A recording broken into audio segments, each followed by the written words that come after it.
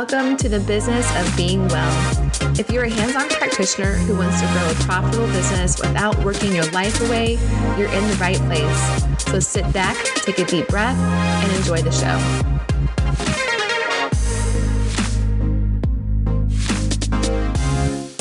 Okay, friends. So I have with me today Dr. Alex Pankoke. She's been on the podcast before, but today we're going to talk about a couple of things: boutique practices, because this is your expertise, your specialty, and then also setting our fees. And I think I'll leave it at that for now, and we'll just dive in. I'll let you introduce yourself first. Hi guys, my name is Dr. Alex Pankoke. As Dr. Danielle just mentioned, I am a chiropractor in the Dallas, Texas area, and I am a wife, I'm a mom, I have two little boys, and I have two boutique practices that I've built in the last 3 years. And I'm just super excited to be here. My goal really is to help practice owners see other possibilities for creating a practice, even if you don't have one yet. But if you have one that you've been thinking and dreaming, you're like, I want to have a practice. I want to be a mom. I want to do this. I want to do that. But I don't want to devote my entire life to it. And I also don't want to see thousands of people or hundreds of people, and I want to be extremely profitable. Yeah. You know, perhaps what you do takes more time, or you want to give more time to your patients. And so it's totally doable. And I want to show people that the conventional way of practicing isn't the only way. So how did you come about this? I mean, I know your story because I've been along there with you throughout the journey, but for people that don't know you, how did you come to, I guess, even the belief system or the belief that practice could be different than what we're told that it should be?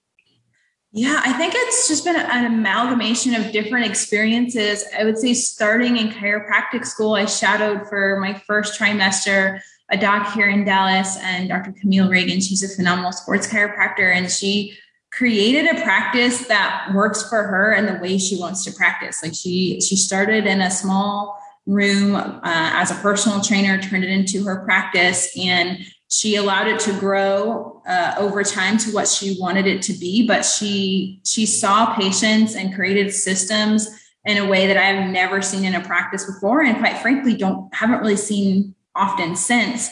But allows her practice to look like and feel like you are a, NFL like superstar every time you walk in. And she works with superstars. She works with professional athletes all the time, all over the world. And she created a practice that makes everybody feel that way. And I was like, that is so cool. Such a cool concept. Thought I wanted to be a sports chiropractor. Found out that I just loved her, the way she did things, but not necessarily that I wanted to be a sports chiropractor over time.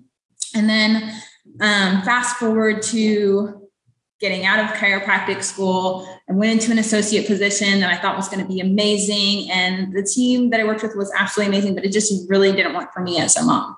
And it was hard for me to really reconcile recommending things for moms that I couldn't participate in and do myself. Like I didn't have time for myself. I didn't have money. I wasn't making anything, pretty much paying childcare.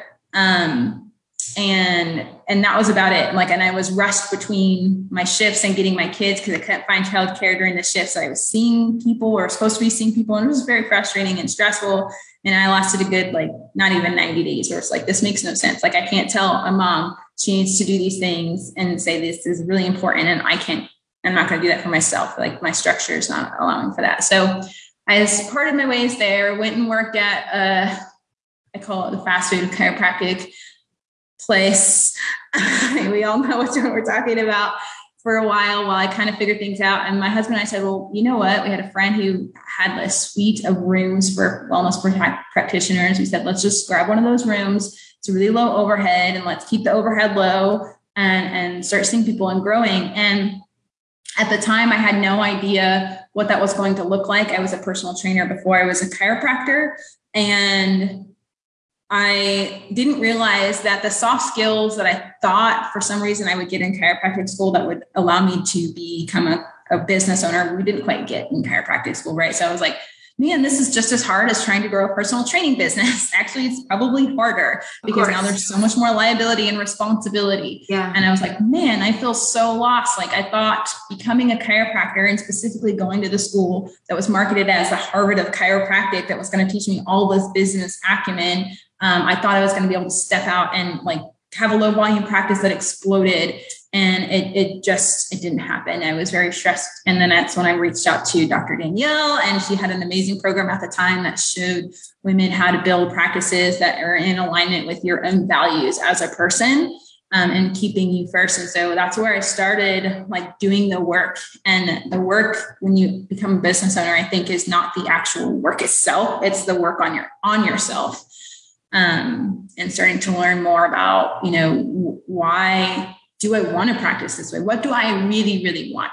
Not what do I see other practices doing? I had this vision before I got clear of some other practices here in Dallas where like their kids are running in and out of the room, and they like all the chiropractors, they seem to just like float on clouds, and they have like this perfect spotlight, like angels, and they've got flowy dresses, and they're just like this big love, like community, like crunchy atmosphere. And I realized like when I started trying to do that, I was like, I don't want this. I'm so stressed out with my kids in the room. Mm-hmm. And I also started to really get to know those other docs as well. And they were just as stressed out as anybody else, while they were on and while people were in the office. It was insta perfect most of the time. Yeah. But then like once things shut down and for the day, like they were real people too and struggling with a lot of different things. I was like, that's not what I want. Like I want healthy relationships beyond relationships with my practice members, beyond all the things. I want to have a really healthy life in general. And I don't want to feel like my practice is like the only baby in my life or like the primary baby in my life. So started doing the work, started doing some different things, had a baby somewhere in between there, closed my practice for a while. My first one out the gate was successful, but not as successful as I would like it to be. I made a profit, not a huge profit. I think it was in the mindset of you have to spend 3 years in practice to pay yourself well. And then COVID hit. My office was shut down. I didn't have anywhere to practice because Dallas shut my office or the location I was in down. And so I decided I'm going to open in my house, and then I'm going to create a satellite office and a birth center in June of 2020. And my husband at the time lost one of his jobs, and they cut, for whatever reason, his associateship decided to cut their bonus structure. So we lost like $4,000 a month or so in our house in like a really short period of time. And so I was like, well, I got to go do something. We got to do something. And I decided to open this practice. And I said, I don't have time. I cannot wait 3 years for this practice to not pay me like the doctor that I am. I just don't have time. And I decided it wasn't an option.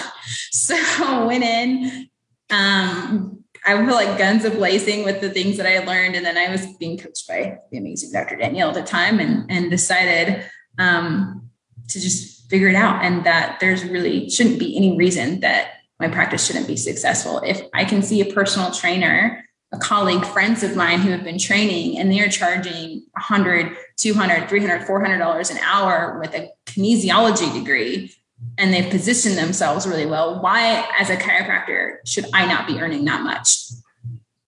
And so, well, that opens a whole can of worms, doesn't it? Because it's not even just chiropractors, but I think a lot of different kinds of health and wellness practitioners in general. Energy healers, especially, I'm looking at you right now. Yeah. The people that are like really energy sensitive, which, most chiropractors are, even if they don't use those words to identify with per se. We get so wrapped up in it's not about the money story. We just want to help people. Right. And ultimately that's actually hurting us far more than it's helping us. That belief system that, it's not about the money. I just want to help people. It shows a lot about what we believe about money already, right? That like we're demonizing it and making it mean something bad if we have more of it. Ultimately, my hope is for people to let go of that so that they can see that they can view money as a resource instead of a method of oppression. Exactly. And if it wasn't about the money, chiropractic school wouldn't be $200,000. So, oh, yeah. Yeah. Well, yeah. But that's also why, what you're doing is, in my opinion, of course, so smart, because we chiropractors do take on a tremendous amount of debt in most cases to finance our education, to be able to do what we do. And then we just struggle to make ends meet because that's what most people do. But we need to have people like you out there being the evidence that we can choose a different way. We don't have to let what has existed already be the way forward. Yeah. And I think sometimes we don't really see, we talked a little bit earlier about like seeing our services as valuable, but I think it's not just that that we are valuable, but the transformation that we offer is extremely valuable, regardless of what it is that, the modality that you're using. The changes that we're making in people's lives are extremely valuable. And I think when we don't see that or don't understand that, we not only undervalue what we offer, we undervalue the people that we're offering it to and their ability to thrive and be as whole as they can possibly be, because they may not be engaging with us for that very reason. Like it doesn't make sense to them. And on the same end of the token, or the opposite end of the token, rather, there's practitioners and providers out there who are offering all kinds of things in more of the allopathic realm that they 100% believe in. I may not agree with, we may not agree with, but they see that they feel like they are changing the world and they have no problem charging for it. And yeah. I was in a mastermind with, it was primarily for allopathic providers who wanted to go into offering one-on-one, or not one-on-one, but concierge care, things very similar type of like high ticket, high sales is what it was called, but offering this high level of service to people. And some of the services that they offered, when I got to learn more about them, it would just blow my mind, because I was like, I don't feel like you're really adding health and wellness to people's lives.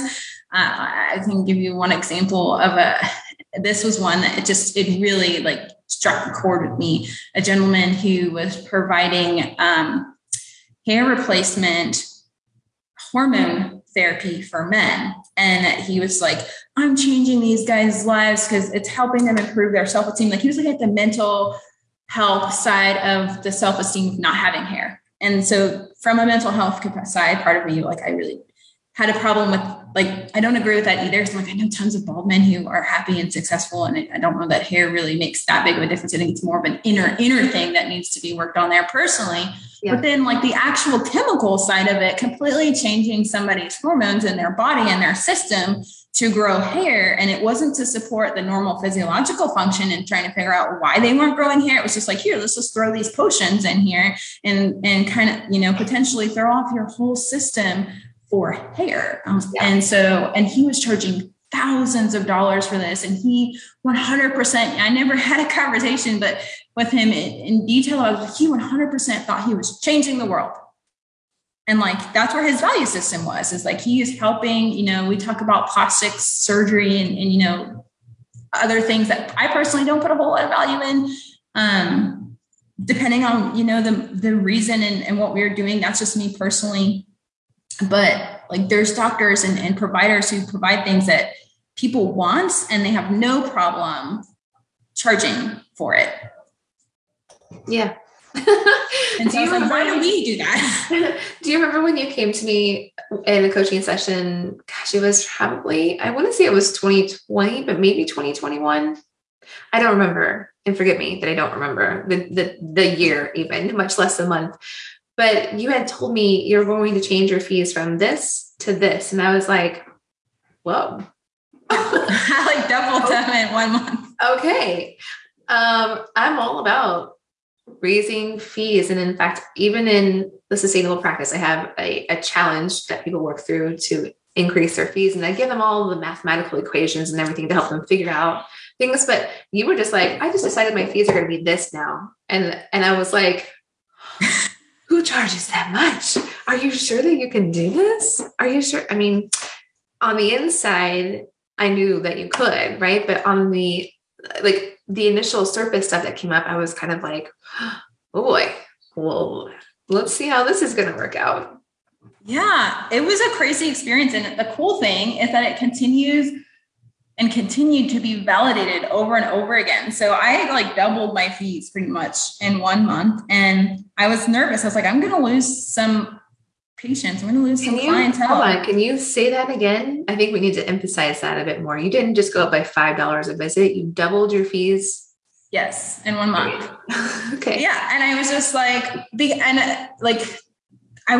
was part of that experience. I was in that mastermind and that race in that time frame. And then I also was really thinking and looking back and saying, hey, when I was a personal trainer and I had my bachelor's, my master's degree in exercise science, and I thought I was the shit, right? And I was like, man, I've got all these certifications and blah, blah, blah, blah, blah. And then I go to chiropractic school and realize like, I don't know my ass from my elbow. And I was like, but gyms were paying me with my experience more than what I'm charging. And I'm charging more than a lot of chiropractors are charging in Dallas. Like I was already like $10, $15, $20 more than a lot of people. Mm-hmm. And I was like, man, like I'm charging a lot. Like, this is awesome. And then I was like, wait a minute, like something in me broke, I think, when I was in that mastermind and started hearing all these conversations. Yeah. And I was like, why? This makes no sense to me whatsoever. Like the transformation that I could have provided as a personal trainer. Yes, I helped people reach different health goals. But the reason I became a chiropractor is because I was sitting in front of them and I was like, I don't know how to help you any more than this. I can obviously see something is off. There's something here. Go see a chiropractor because my limitations are X, Y, and Z. And I would send people to chiropractors and PTs all the time. And I finally decided, hey, I want to do that. I'm tired of sending my clients to people who have more experience and have more capacity to take them to the next level than I do. I want to take people to that next level. And so I was like, why all of a sudden I'm doing something at a completely higher level, am I charging less? Like, this doesn't make sense to me. And I think something in that month, like just broke. And I said, screw it. I'm going to charge and I'm going to charge. And if people like it, it's great. If they don't, they don't. And I was so afraid I was going to lose clients. But then at the same time, I'm like, well, if I lose one client and keep one, I mean, I'm not losing money. So if I lose half of my clientele over this, then I'm still going to be where I was. And honestly, the coolest thing was I didn't lose that many people. I lost a few clients and it was the clients I honestly didn't mind losing that were like, hey, like, yeah, no, I'm not going to do that. And then I had other clients who were like, finally, like, we were waiting for you to wake up and realize like what it is. Like, we're happy to pay you, this, like, you deserve every penny of it. And then and not just that I deserve every penny of it, that like, we feel like we are getting this much value from your services. And then I started bringing new people in and I had experience after experience. One I can remember off the top of my head, a couple came in, mom was pregnant, dad had played football, collegiate football, some professional football. And they came in and I was telling them, going through my report of findings and the recommendations for care. And it's one of the biggest packages I had ever recommended for the rest of her pregnancy and then through her 4th trimester. And her husband is like cross-armed and sitting here and like guarded. And when we get to the financial section, I'm like, okay, let's go. Like, we're just going to do this and see how it goes. And I get through it. And he says, that's it? That's all you're going to charge? And I was like, yeah, that's all it is. And he was like, you mean to tell me that we're going to see X, Y, and Z. Like, these are the goals we're working towards, X, Y, and Z. And that's it. And he's like, and we're going to see you this often. And we're going to do all of these different things. And that's it. And I'm like, yeah. He's like, so I'm paying the OB who we may not even see at the birth. And we are seeing like maybe 7 or 8 times through the pregnancy, triple that. They're cash, their business owners paying cash for their healthcare and getting this. They're like, we wanted to choose who we work with. And so we have no problem paying, but obviously Anyway, so that said, he was like, so I'm paying the OB $15,000 and I'm going to see him. I've seen him like 3 times. I don't even know if we're going to see him on at the labor. And really, we're paying him to not do anything, hopefully. Like, that's the intention, is for him to not really do anything, but just to be there just in case. And you're only charging this, and you're going to see us every single week. We're going to be doing some childbirth education. We're going to be doing some exercises at home. You're going to be coaching and guiding us through all of this. And that's all you're going to charge. And I was like, yes. He's like, I never thought chiropractic was so inexpensive. I would have been coming in earlier. He said, I've been receiving chiropractic care through my collegiate and professional football career for free. Or like, I never saw the bill for it. And so I figured you guys started like $500 an adjustment. Like, that was the value of it to him. Like, that's the value he saw. He never saw an invoice. He never saw a fee. So he figured that's what it was worth to him. And he figured because you're taking care of not just my pregnant wife, but my baby, like, this is such a precious thing. And it like it almost teared me up talking to him about it and hearing it, like saying it now, like, this is the most precious thing to me. And like, that's all you're going to charge? Like, he didn't even make sense to him. And so. But I want to reiterate for people that are paying attention that as he's talking about how he thought your fees would be more expensive, your fees at that time were already well higher than the vast majority of. Yeah, it was already double. Already double what most perinatal chiropractors are charging in Dallas. And he was like, that's it. He was like, I thought for an athlete, it would be like $500, but you're talking about my unborn child. Like, this is going to be like $1,000. I don't know what he was thinking, but he's thinking it's going to be really expensive every single, or I don't even like saying that, but way more every single visit. And, at the end of it, he was like, well, can I get started? He was like, when can I make an appointment? Because he was planning on dropping some serious cash. And he was like, I was planning on dropping like 3 times as much. And so like, as soon as we finished the conversation, his arms dropped and he was like, put me down for an appointment. And I didn't even have to talk about newborn care. Like, they were like, not about like, when is it time to get my newborn scheduled? As soon as they're born, let's bring them in. Like, wasn't even a question. And some of that came with their, they had pre-experience with chiropractic care. They were already planning to pay for their own healthcare. They had a value system that, we take care of ourselves. And so that was part of it. But there's so many people already out there. And I think we can get in our heads and think that like people aren't going to see the value in what we offer. But I was looking at a stat the other day. I did a post on this. Americans spend over $800 billion a year on health and wellness. I'm so glad that you're bringing this up because it caught my mind earlier. I saw that, I think it was a reel this morning. I don't think you posted it today, but I saw it today. Yeah. And I wanted to make sure that we talked about that statistic. It was very eye-opening. Yeah, we spend $800 billion on health and wellness between nutrition supplements, fitness, personal trainers, like as seen on TV, all this random stuff to try to improve our health and wellness. This is beyond what pharmaceutical companies are paying and insurance is paying. This is what we're paying out of our own wallet. So why would we think that people are not willing to invest in their health? Like, it's very obvious. It's very clear that Americans are willing to invest in their own health. I think more and more Americans are seeing that the healthcare system that we have is not designed to support our health.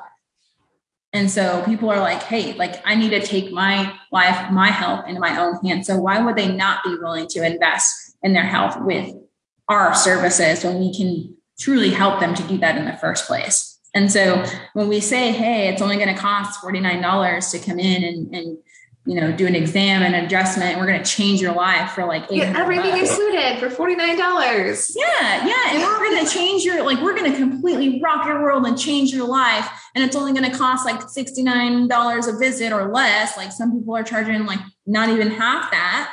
Mm-hmm. It doesn't make sense. It sounds like an ad as seen on TV, snake oil, it confuses people. Mm-hmm.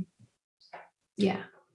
Okay, so I just did the math, which I hadn't done before, because $838 billion sounds like incomprehensible, especially if we're only talking about the US. So I just did the rough math, 838 billion divided by 330 million people in the US. Do you know what that number is per person per year? It's $2,539 Yeah. per person per year. Now, of course, not every single of the 330 million people in the US are spending $2,500 on their health out of pocket every year, but that's the average. Yeah. And I think about it like this, like I have a certain shake that I like. I won't mention it on here, but a certain brand of like protein shake that I really like. It's vegan, it's clean, it's all the things. And I tell people all about it all the time. People who are clients, who are not clients, people I just talk to on the street, and they're like, man, what are you drinking? I'm like, this is like my favorite thing. And it's not a company I have any investment in. It's just something you can buy online. And I tell people that all the time, and people buy it all the time. And it is not cheap. Like you could go to Walmart and get a protein shake, any protein shake for like a quarter of the price. But I have friends who are like, man, I tried it. It's awesome. They drop like $300 a month, like more, like, I don't, yeah. So we start adding that up. Like, what are all the little pieces that people put together to try to sustain their health and their longevity every single month? And why can we not be a part of that pie? And potentially not just a part of it, but really helping people navigate it. Like I talk to so many people who come in, and I'm sure a lot of us see this. We have these conversations with people across the table and taking their health history and like all the things that they're doing. And they're just like random advice from Instagram and this here. And they're like just putting it all together and like seeing what sticks.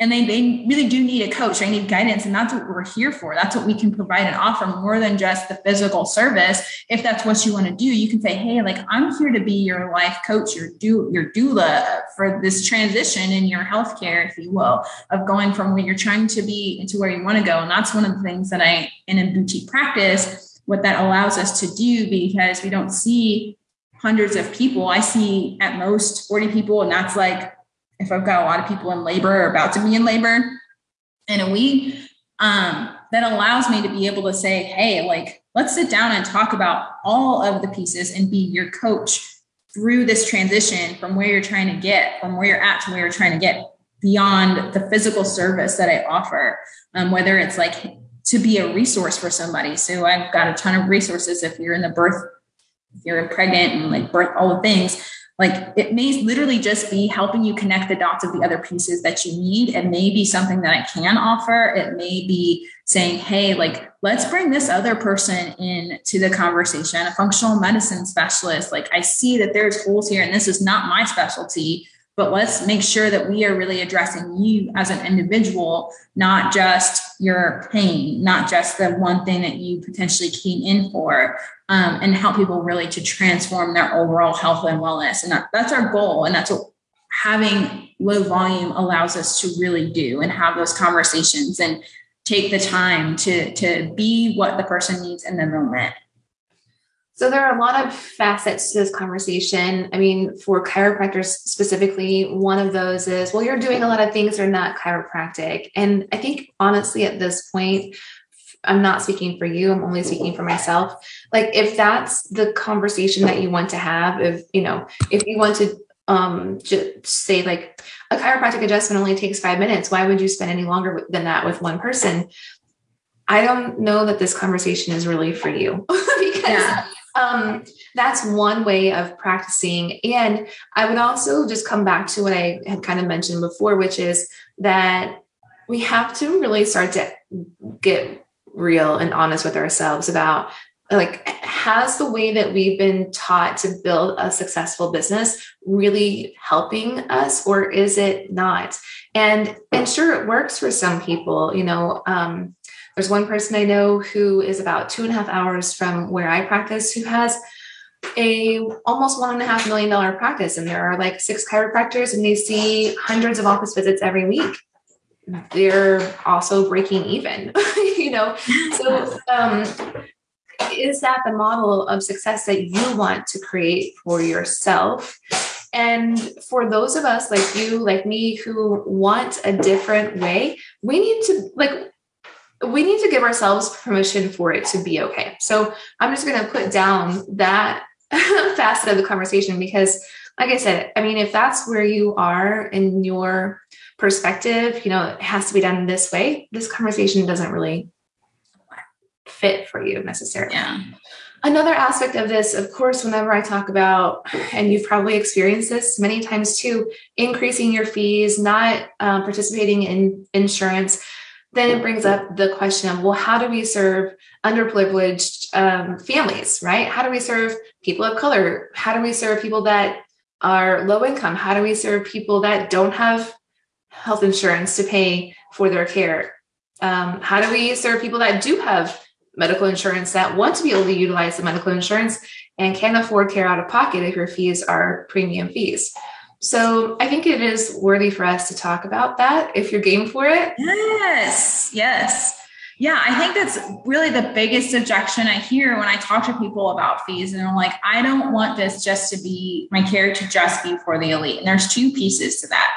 There's one is that, first of all, we're presuming that somebody of a certain economic status is not willing to rearrange their finances or get another job or like do what it takes to get the care. And that's not fair to them, because there are people all the time that surprise me when I say, these are my fees. And they're like, I can make that work. Like, I'll cut these things, or I'll move these things around, or I have no problem working a few extra hours or doing this to make it work. When I was in chiropractic school, one of the best lessons I learned, I went to go to a chiro here in Dallas, high volume, complete opposite practice of what I have now. And I learned so much from what I don't want to do there. But what he was really good at was explaining the transformation and the value of that transformation. And that's one of the things that I got, being a practice member there. And I said, hey, like, I'd be happy to come like work for you to try to trade for care or whatever. And he's like, you're not going to make mistakes on my dollar.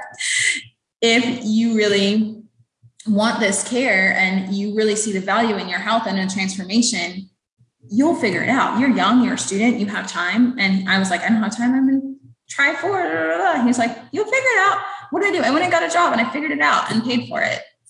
And I realized I had so much more capacity because I was really driven to do that. Now, if you're saying, hey, like, well, what if this person's already working like 80 hours a week? Oh, and they literally, like, their situation does not allow for that.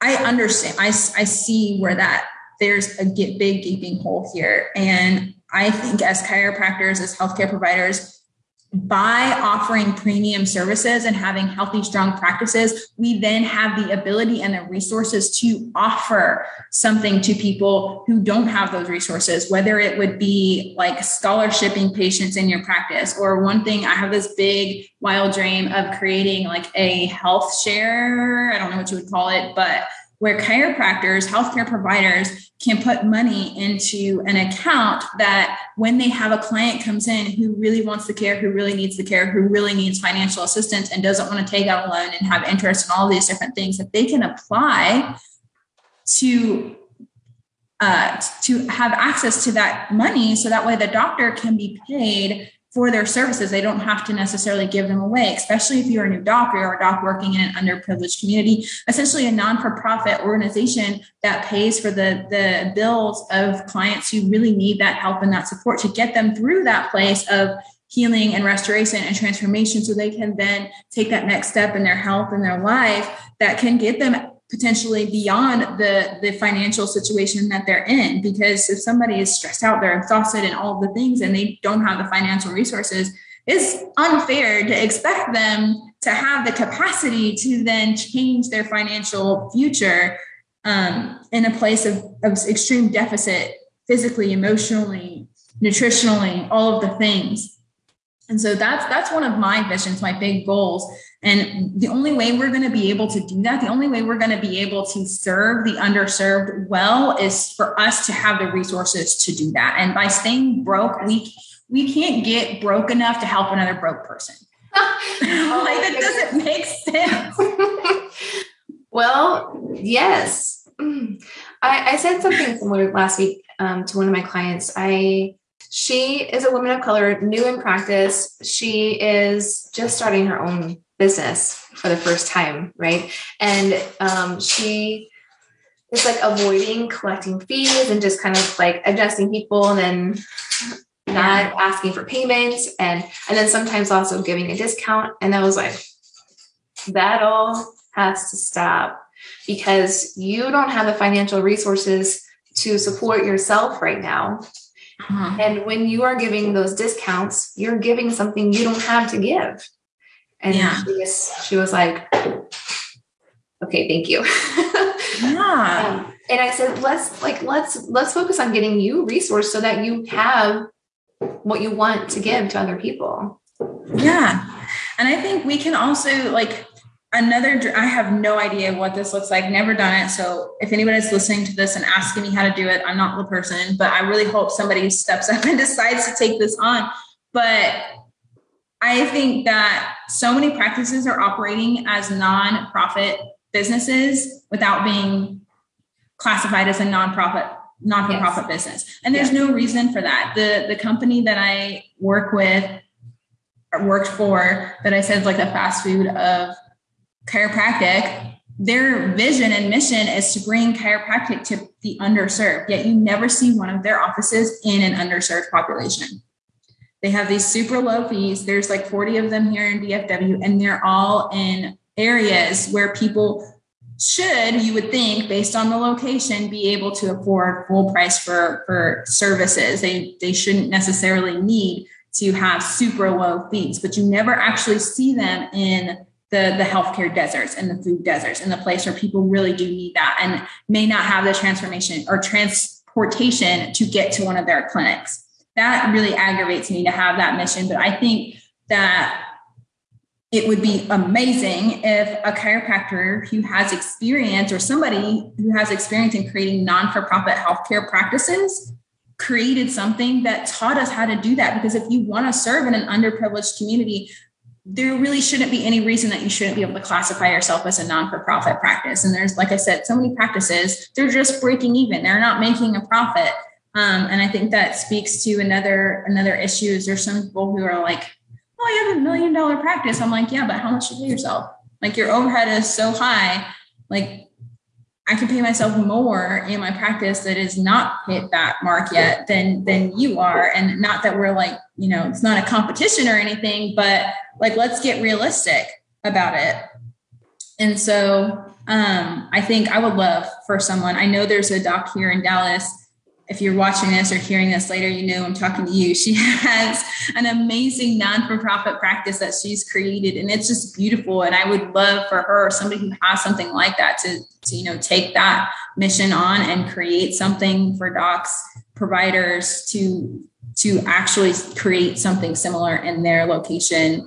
So that way we can solve this problem from multiple angles versus, the one angle that I use, which is let me make money so then I can give money. Let me make some resources to give some resources. And I think that's a great way to do it. I learned that from a midwife. She works here in Dallas. She works in or serves the uptown area. If you're from Dallas, that's like where a lot of moms have a lot of money. The bougie moms is what she calls them. She says, I serve bougie moms so that way I can use the excess funds or the profit to then serve moms who can't afford my services. And so that's a very similar model. Not that I would call my clients bougie by any means, but serving people who have the means to pay full price for their care. So that way we can redistribute those funds to people who cannot. Yes. Yeah.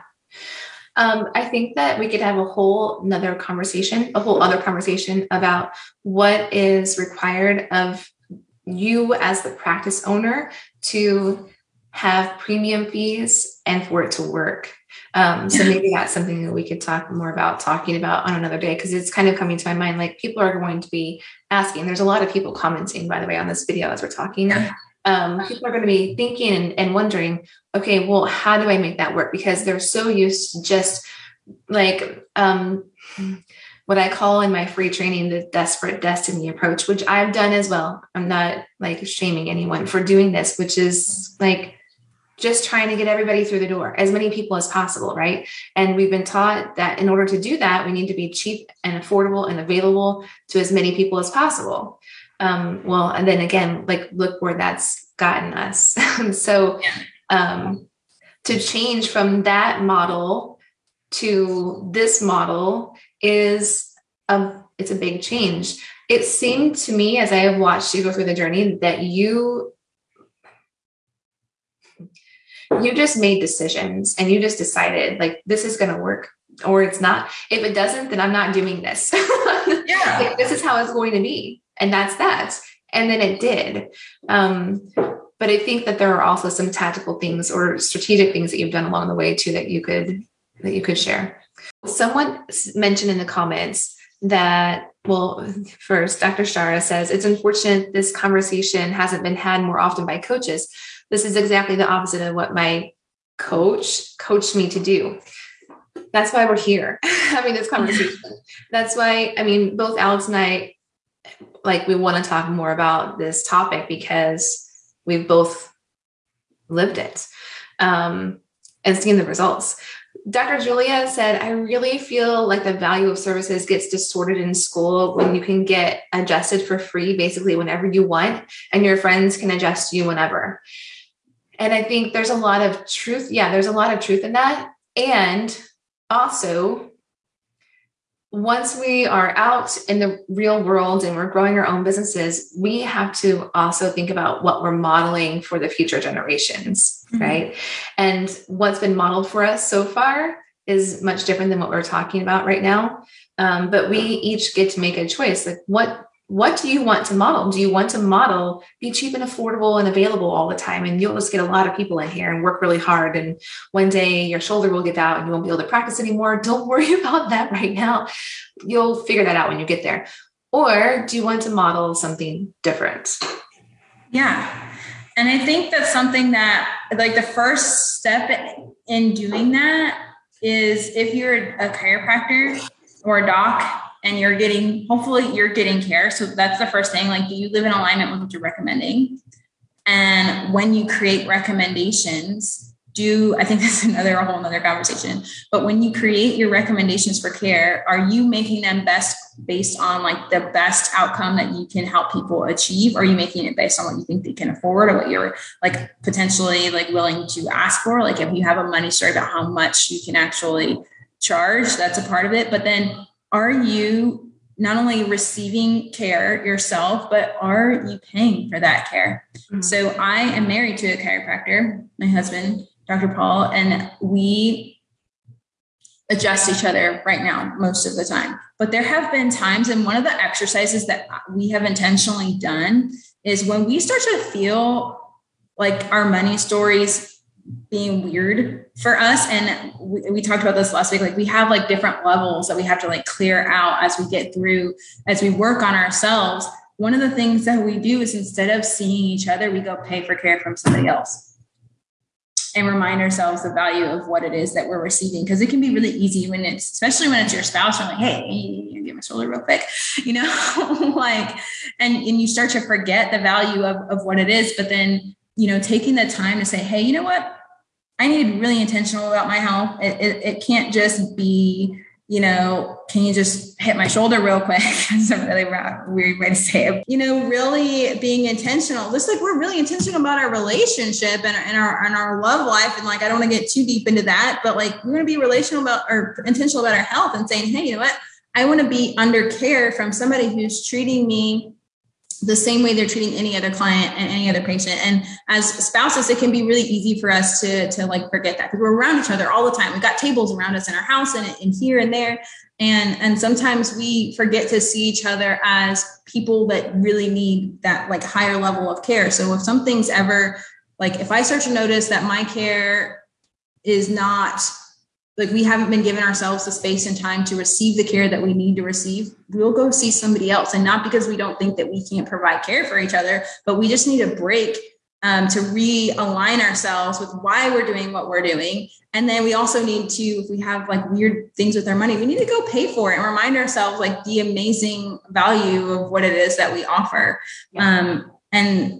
Just a couple of weeks ago, I started to realize, like, I thought that maybe I had like mastered this money story, because I was like, yeah, I doubled my prices and my fees are da, da, da, da. And I thought I'm like good when it comes to my charging for my services. And then I spoke with my accountant, and he looked at everything, and he's a patient, and he sends his team to see us as an employee benefit and pays for their care with us. And he sat down for our quarterly meeting and helped us go through some stuff. And he was like, you need to raise your fees. And I was like, so it's one thing that's coming from your accountants, another thing that he's paying for his services for himself and his employees, and he's telling us to raise our fees. Yeah. And I was like, really? Are you like, I was taken back. I was like, me? Like, you realize like I charge double everybody else in Dallas, if not more than that in some cases. And he was like, well, it just doesn't make financial sense where your fees are at right now. Like this is not, you're doing all right. And you've had amazing growth in all of the things, but 2022 is kicking our ass with inflation and you need to raise your fees. Yeah. And I was like, including yours. And he was like, yeah, I'm raising mine on you. So like, and like, we started having this conversation and I told him, this is what I coach people on. This is what, the industry is like. And he was like, I have no idea how your industry is going to survive. Like, if that's the real out, like, if you're not making this up, I have no idea how your industry is going to survive. And I was like, when you think about it, that's so true.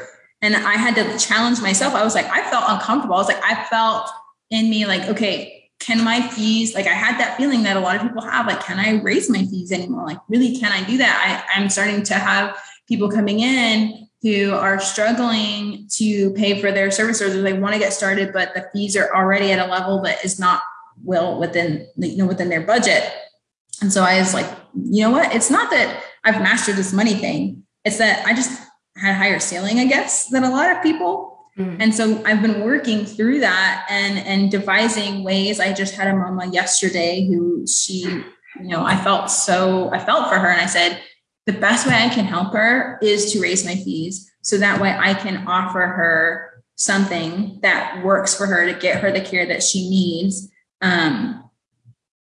Because she needs the care and it's for her and her baby. Like, this is why I need to raise my fees, because this person on the other end of the table, that's on the other end of the desk here, she needs me to be able to do that. Or not just her specifically, but our people that we serve need us to be able to have the resources to support them. And I have a scholarship in my practice that I allow so many people into. And I was like, I don't have any more spaces for what I've been wanting to do to bring her in without, stepping on my own boundaries. I'm like, this is why I need to raise my fees, because I want to be able to help more people. And so I've been working through that little ceiling. So know that I'm not just this person that's crazy. I don't know, maybe have a higher ceiling. I don't want higher tolerance for discomfort when it comes to money and charging. So I hear what you're saying, but I think there's also, I don't want to pedestalize you, but you also have just had a knack at growing a business. And like, I don't know that you necessarily came out of the womb that way, but you've grown quickly and you make leaps and bounds in growth, right? You don't just like inch your way up. You go big. The growth that you experience is big, way bigger than the average person. So I'm not going to let you downplay your success. Well, I appreciate that. But I will say that I actually sat down and thought about it a couple of months ago. This is my 6th or 7th business at this point. So yeah. While I was in, and by the way, can we just like normalize that? Because there's so much, I don't know, discourse, I guess, around, oh, this person, wasn't successful the first 2 or 3 or however many times, but they kept going and they tried again. And that's what leads to success. Yeah. It's like, you have to keep failing and failing and failing to be successful. Like, the faster you fail, the faster you can be successful. And I've had a lot of practice at this. So while I've only been a chiropractor for 3 years, I started with network marketing businesses almost 15 years ago. And I tried like 7 or 8 of them when I realized I know I want to be an entrepreneur, but not this way.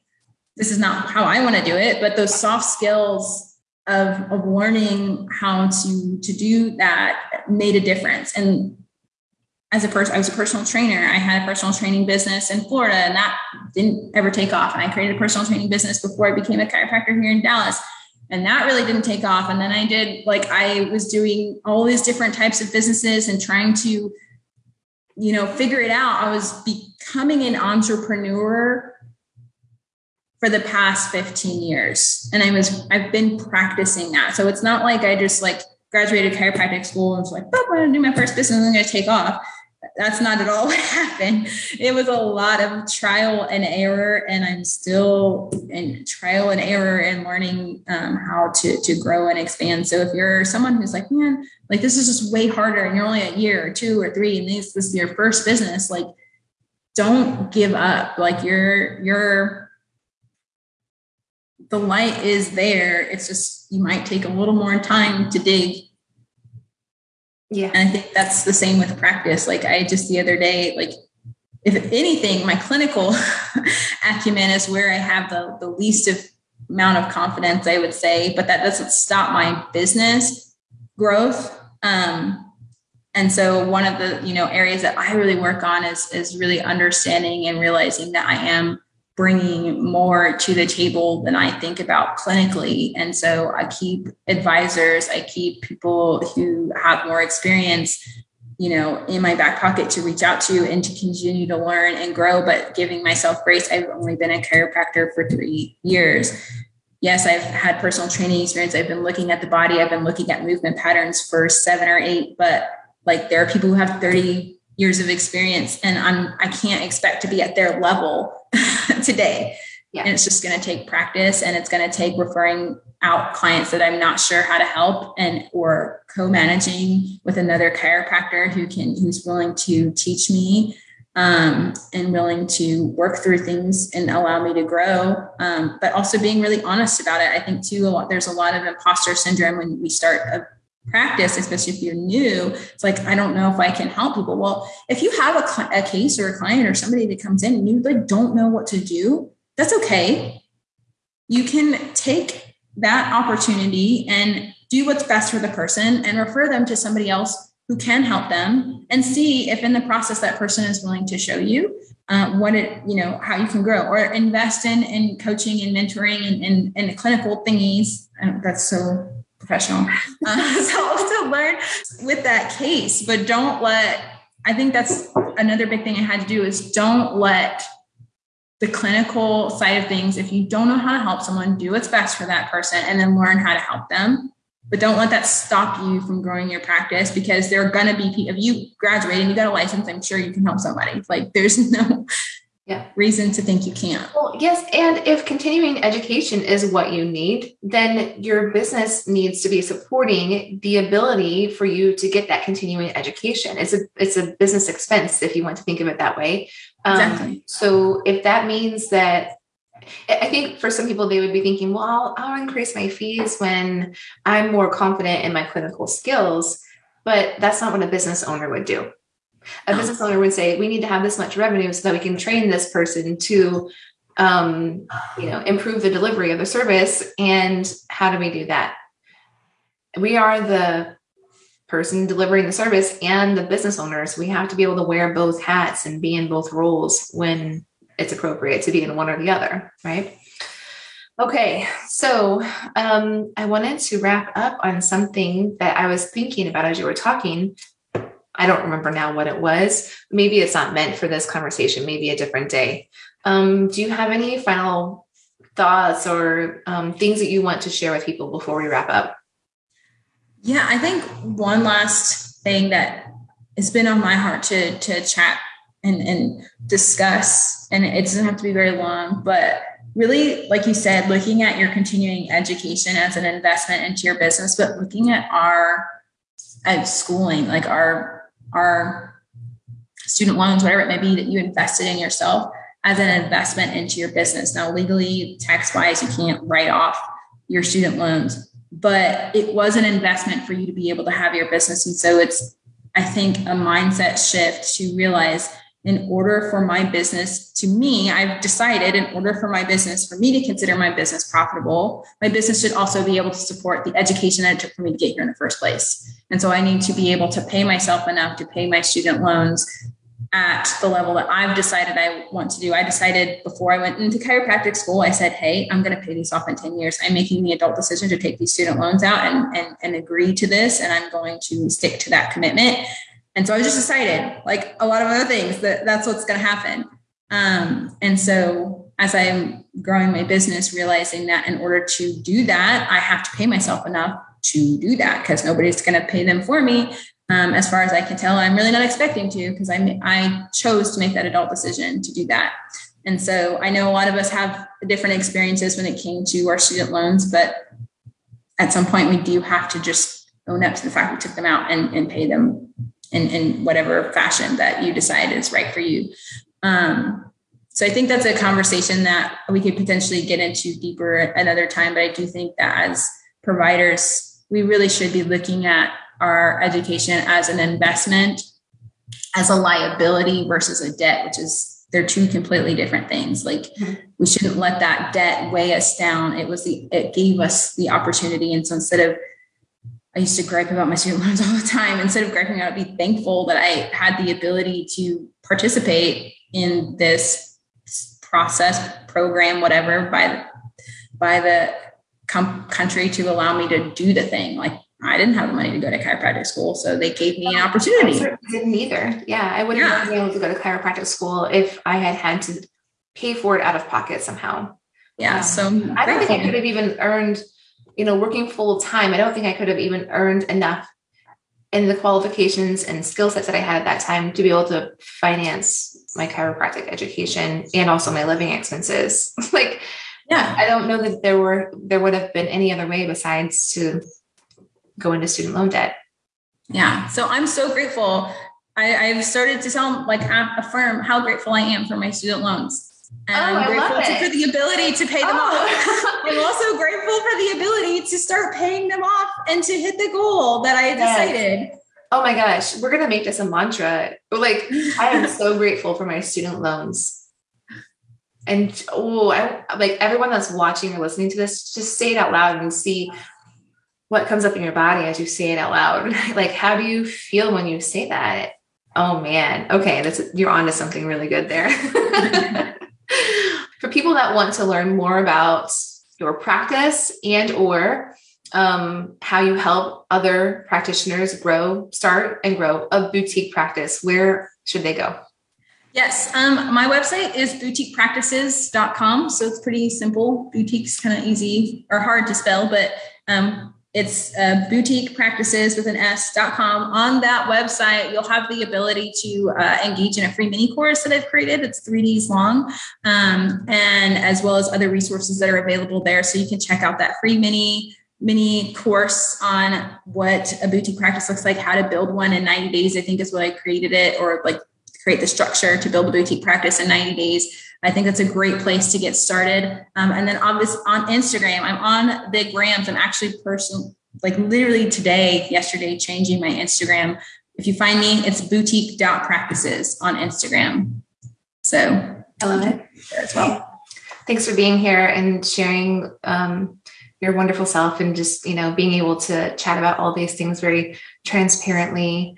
We're going to do it again, I think. Yes. I had promised that I would let people know what your first episode was on the podcast, and it was episode number 182. So in that episode, we talked more specifically about having a low volume practice. Yes. Okay. Thank you again. Yes. And I look forward to doing this with you again soon. Do you want to make more money without squeezing more patients or clients onto your schedule? If that's you, be sure to take my free class. In it, you'll learn how to bring leveraged income into your practice so you can work less, live more, and help more people than ever before. You can get signed up by going to drdanielleeaton.com and click free.